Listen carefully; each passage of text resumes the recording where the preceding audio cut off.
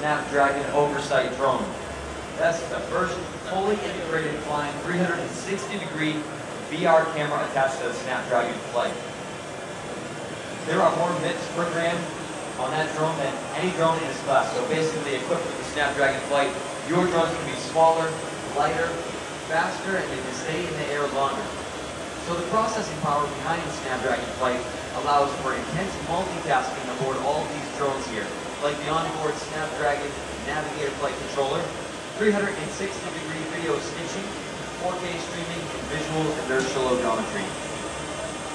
The red drone in the center, hovering in place, is streaming 4K 360-degree video to the right side of our display here to the VR theater, so you can experience virtually everything that drone is seeing by putting on one of those headsets. It's the Qualcomm VR HMD. The Snapdragon Navigator Flight Controller uses non-linear attitude estimation and control, bi-directional speed controllers, and built-in sensor calibration so that the ride is smooth and consistent all the way through. And these black drones are recalibrating every time they pass over one of those sensors. So visual inertial odometry, or VIO for short, allows these drones to hold their position, fly in a synchronized path like you see the black ones do right now. They're also flying accurately in and around this obstacle course. They can fly to very unique areas. So these drones are on a predetermined path that was programmed earlier. It's over 450 meters long, so it's about a quarter of a mile. The way that VIO works is that it fuses video with inertial measurements to give these drones a real-time sense of where they are in their environment. So it kind of sounds like a GPS, but we don't use GPS.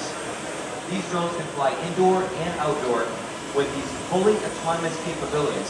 There is nobody flying these drones right now. They're doing it all by themselves.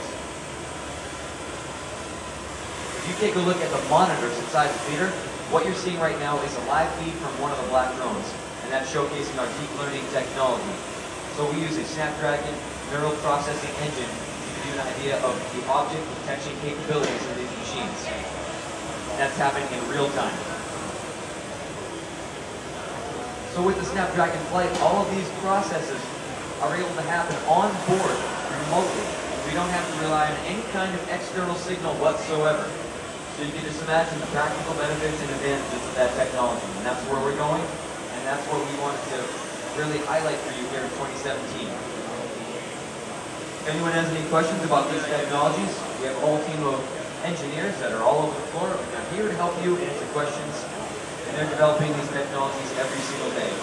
We also have info on our ground-based robotics off to the left here. That's the digital gimbal. And to the right of the display, like I said, if you put on a headset, you will virtually see everything that the red drone sees in the sky in a virtual 360-degree view. So it's a very cool experience. So thank you so much for coming by. Enjoy the rest of the show.